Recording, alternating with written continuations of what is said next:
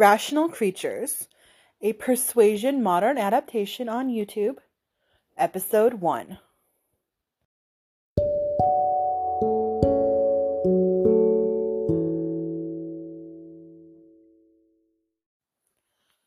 Hello everybody, just a little bit of housekeeping before I get into Rational Creatures. My thought on this is that there are 18 episodes, I believe, of Rational Creatures. They're all up on YouTube. The whole series is out. And I want to sort of review each episode as an individual, kind of mini episode from my podcast. And so instead of having a sort of 40-minute, hour-long episode on the entire series, I'm planning to put out a number of shorter episodes about each individual YouTube video. So hopefully that's not too obnoxious for you guys. But I really just want to cover I think it'll be easier for me to focus on each individual video individually as opposed to trying to talk about larger chunks of the show. So that's my plan for what I'm going to do. So this mini episode is going to be about episode 1 and the introduction to Rational Creatures. So just an overview of the show as a whole. It is a modern adaptation of Persuasion by Jane Austen, including LGBTQ plus people of color, and just sort of, I guess, I don't know how to put it, more modern concepts of that. And I think that's really interesting. So, for example, Fred, who is Captain Wentworth, Frederick Wentworth, is bisexual. And a lot of the other characters are as well. A number of them are. There is a lesbian relationship, marriage. There are gay relationships. There are straight relationships. And people are sort of fluid in those sorts of situations. There's also an asexual character, which I think is fun. So they kind of play with that. They don't make it the point necessarily. But it is something that is, these characters just exist in the way that they do in the, sexual orientations that they are. Which works for me. So I think it's a really cool adaptation. Honestly, I think at this point it probably is my favorite adaptation I've seen of Persuasion so far. There haven't been that many. I've only seen... The competition isn't that stiff, if I'm being honest. So I've seen 3 movie adaptations of Persuasion at this point. And they've all been on this podcast. So if you want to know what I thought of them, go watch that. Persuasion, the novel, is not my favorite of Jane Austen's. It's a little too, I think, sad and serious for me. I tend to be in Jane Austen for the comedy, and Persuasion I don't feel like gives me enough of it. I will also say, my caveat for this always is, it is the one I've read the least, because I've only read it the one time that I have read it for the podcast, and that might not have been the best way to introduce myself to that novel, and I don't know, I do tend to like things better on rereads and things, so I do plan to reread it eventually, and I might like it better. So I stand to be corrected. But I didn't love the novel so much. And I have watched a number of movie adaptations. And none of them did I really love. So there are 2 main ones that people seem to like. I'm forgetting the years they were, but I've seen the 2 sort of big movie versions before the new Netflix one. And both of them I thought were good. Good adaptations, but in the same way that I wasn't in love with the book, I wasn't in love with the movies. And then there was the adaptation that I hated on Netflix, which I talked about in depth on this podcast already, that I really didn't like. And it's kind of sad because what they seemed to try to do is they wanted to turn Persuasion into more of a comedy, which you would think I would love, because I just said I didn't really like Persuasion because it's not comedic enough. And then they tried to turn it into a comedy, so I should love that, right? But I didn't find it funny. The humor was very slapstick and weird, and I don't know, it just wasn't my style of humor. Now, I have seen a lot of people hated it, but a number of people seemed to like it too and thought it was hilarious. So it is humor that works for somebody. It's just not humor that worked for me. So the whole movie really didn't work for me because of that. So there isn't a lot of competition, so it's kind of damning with faint praise when I say that that this new adaptation, Rational Creatures, is my favorite adaptation. But it's still true. I did think that this is a really good adaptation of Persuasion. I liked how they updated everything into this more modern setting. This is the only modern adaptation of Persuasion that I have personally seen. I know there is a modern adaptation online somewhere streaming, but I have not watched it. So this is my only exposure to a modern adaptation of this story. And I think the way they did it works, in my opinion. And I really, really liked that they incorporated a more fluid sexual orientation sort of setup and family. And we'll get into some of the character choice changes that they made. I think the biggest one is Mary/Marisol. Which is the sister. I think that character is the one that they changed the most, in my opinion. And I liked it. I like Marisol. So, yeah. That's really all I've got to introduction. Let's get into this episode.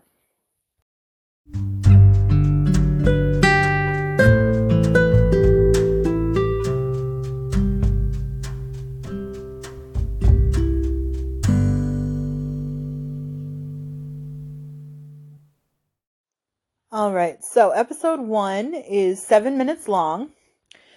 And the first thing I will say is that I really enjoy the music that they have in this series, and also that you should definitely watch it with the closed captions on, because they give you some extra information, or there's little jokes sometimes in the closed captions, so highly recommend the closed captions.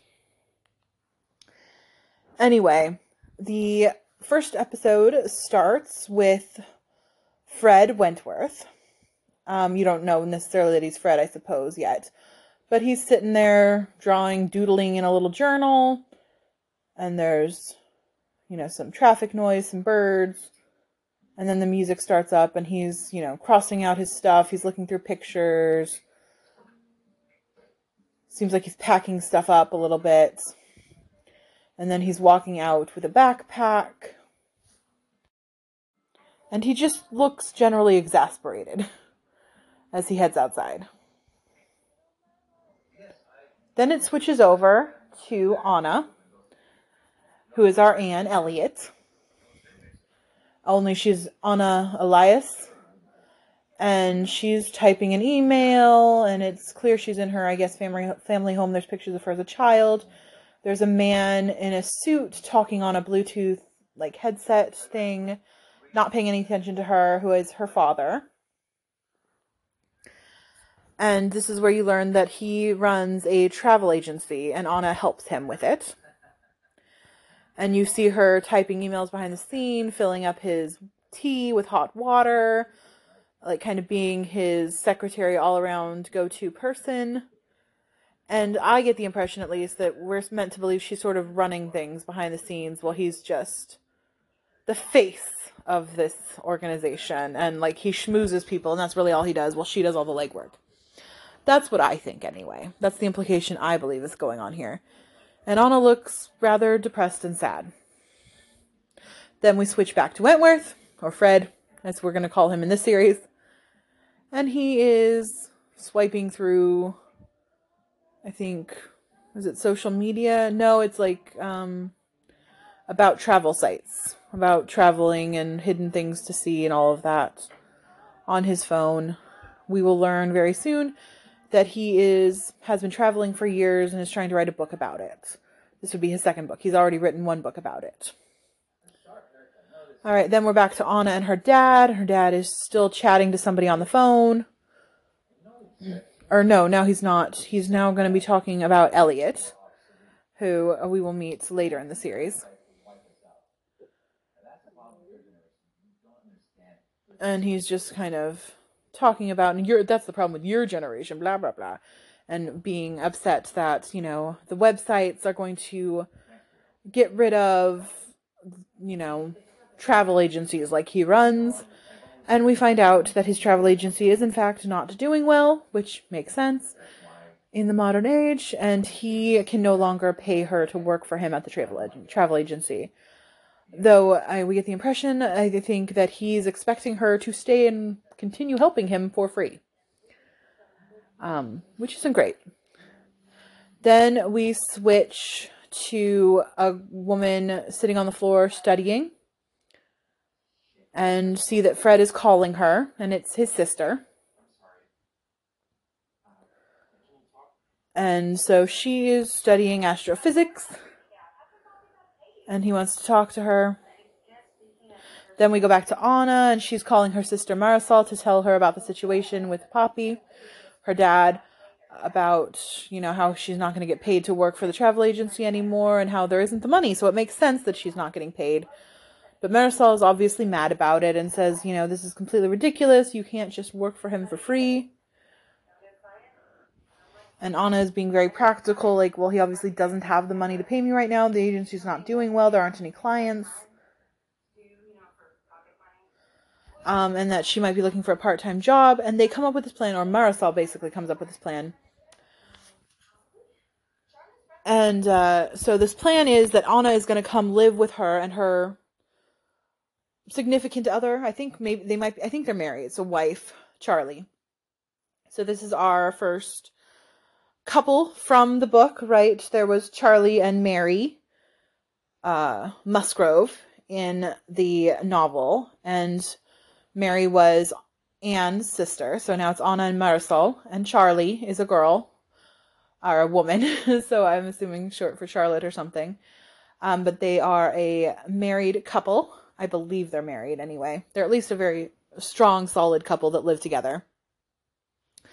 And so Marisol invites Anna to come live with her and Charlie, and she can try to get a job near them at a coffee shop they know nearby that is hiring, and that she says her wife Charlie knows the owner and can get her an interview and blah, blah, blah.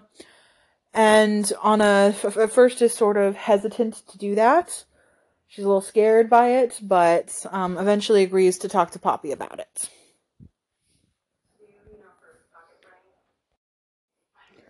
And we're switching in this point back and forth between Fred then talking to his sister about how he is struggling with his new book that he's writing, and she talks him into coming to stay with her to help take a break and help him work on his writing and to see family. And so that's how they're both going to come together. So we don't know this yet, but turns out that Fred's sister and Anna's sister are neighbors, and that's how everyone's going to end up together, is because they all live in the same building now, same apartment complex. And so this is setting up how everyone is going to end up together in this apartment complex. So the other thing that happens during this conversation is we get the first big, I think, change in character for Marisol, who I already said I think is the character that I think changes the most from the novelization version. So in the novel, Mary is sort of a, hypochondriac or something. I don't think that's quite the correct word, because Mary just is telling everyone that she's sick all the time, even though she seems to actually be fine. I don't think she even actually necessarily believes she's sick. She's just looking for sympathy all the time. Maybe she has Munchausen. I don't know. But she is always saying that she's ill, and wanting sympathy and help from everybody because she's ill. And that is the reason that Anne goes to stay with her. And Charlie and her husband Charles, not Charlie. In this version, she's Charlie. So that she can help Mary, who needs the support of Anne. And in this version, that's still kind of the same reason Marisol is saying, oh, I need you more than Poppy does.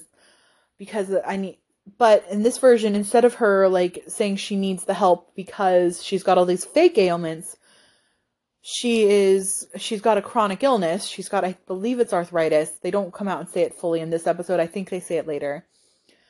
But we get the impression that she has some sort of ongoing illness. She's talking about how she needs someone to go with her to her infusion appointments of, I'm assuming, some sort of medication. and how when her hands get bad, she needs help with packing up her Etsy orders to ship out, which I think is the arthritis piece of that, that she's got this sort of pain disorder, chronic pain disorder. And so that's the first big thing, is that when Marisol is asking for help, it's for a real illness, versus Mary wanting help from her imaginary illnesses. But B, Marisol is asking for this help, but it's also very clear that it's just sort of a ploy, like, to try and talk Anna into coming and staying with them, because she thinks that's what's best for Anna, not because she actually wants Anna to be there as, like, her slave labor. Like, I'm sure she'll accept help from Anna, and she'll do things, or she'll, accept her company and things, but it's very clear she wants Anna to move in with her, not because she thinks she needs help from Anna, but because she thinks Anna will benefit from getting away from their father and from their family home and from working for their father for free. And so this is a big character change, in my opinion, in that I already like Marisol way more than I liked Mary. And Marisol and Charlie in this first episode are so cute together. I love them a lot. They're the cutest little married couple. They're so sweet together. And it's nothing like the relationship between Charles and Mary Musgrove in the novel. At least my interpretation of it is not a sweet, cute relationship. They seem to sort of despise each other or barely tolerate each other in the novel. And this version, it's clear they're actually a cute little couple that like each other and love each other, and that is very nice to see. And that might be, so for me, this is a big change in these characterizations, in this relationship, and specifically in the character of Marisol versus Mary. And I really like it. So I'm very happy about that. And that is the biggest change I think I've seen from the novel in this particular portion of it. Now, it's obviously much shorter, so we haven't really gotten any history between Fred and Anna yet, but we will get some as we go forward. But really what this first episode does is it introduces us to Fred, and we know that he is writing a second book, and he travels a lot. We've been introduced to Anna, who has been working for her father for some time. We find out that Fred has been on a quote-unquote break for the last 8 years. So he's been traveling for 8 years. And Anna's been working for her father, apparently, for, I don't know if that whole 8 years, but she has been for a while now. And then we've met both of their siblings. We've met Marisol, who's Anna's sister, and then we've met, I think Sophie is Fred's sister. I believe her name's Sophie, but that might be the name from the book. I would assume it's the same in this show, but wouldn't swear to his sister's name at the moment. But we meet his sister, who is the asexual character. We don't know that yet, but we'll find that out in future episodes, which is exciting for me. And so yeah, we've met a bunch of these main characters here. And we have started the situation that will bring them all together. So from the novel, this is kind of replacing the entire situation of her father running through their family money and needing to rent out the house and move to Bath, and Anna staying behind to stay with Mary for a while. We have gotten rid of the older sister Elizabeth. We've gotten rid of Lady Russell, I believe. Neither of them are going to show up in this anywhere.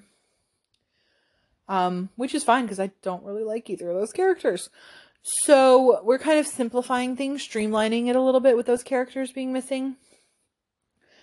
And honestly, this first 7-minute episode goes through a huge chunk of chapters of how much information and stuff goes on with the whole introducing us to the family and planning the move to Bath and blah, blah, blah, blah, blah, blah, blah.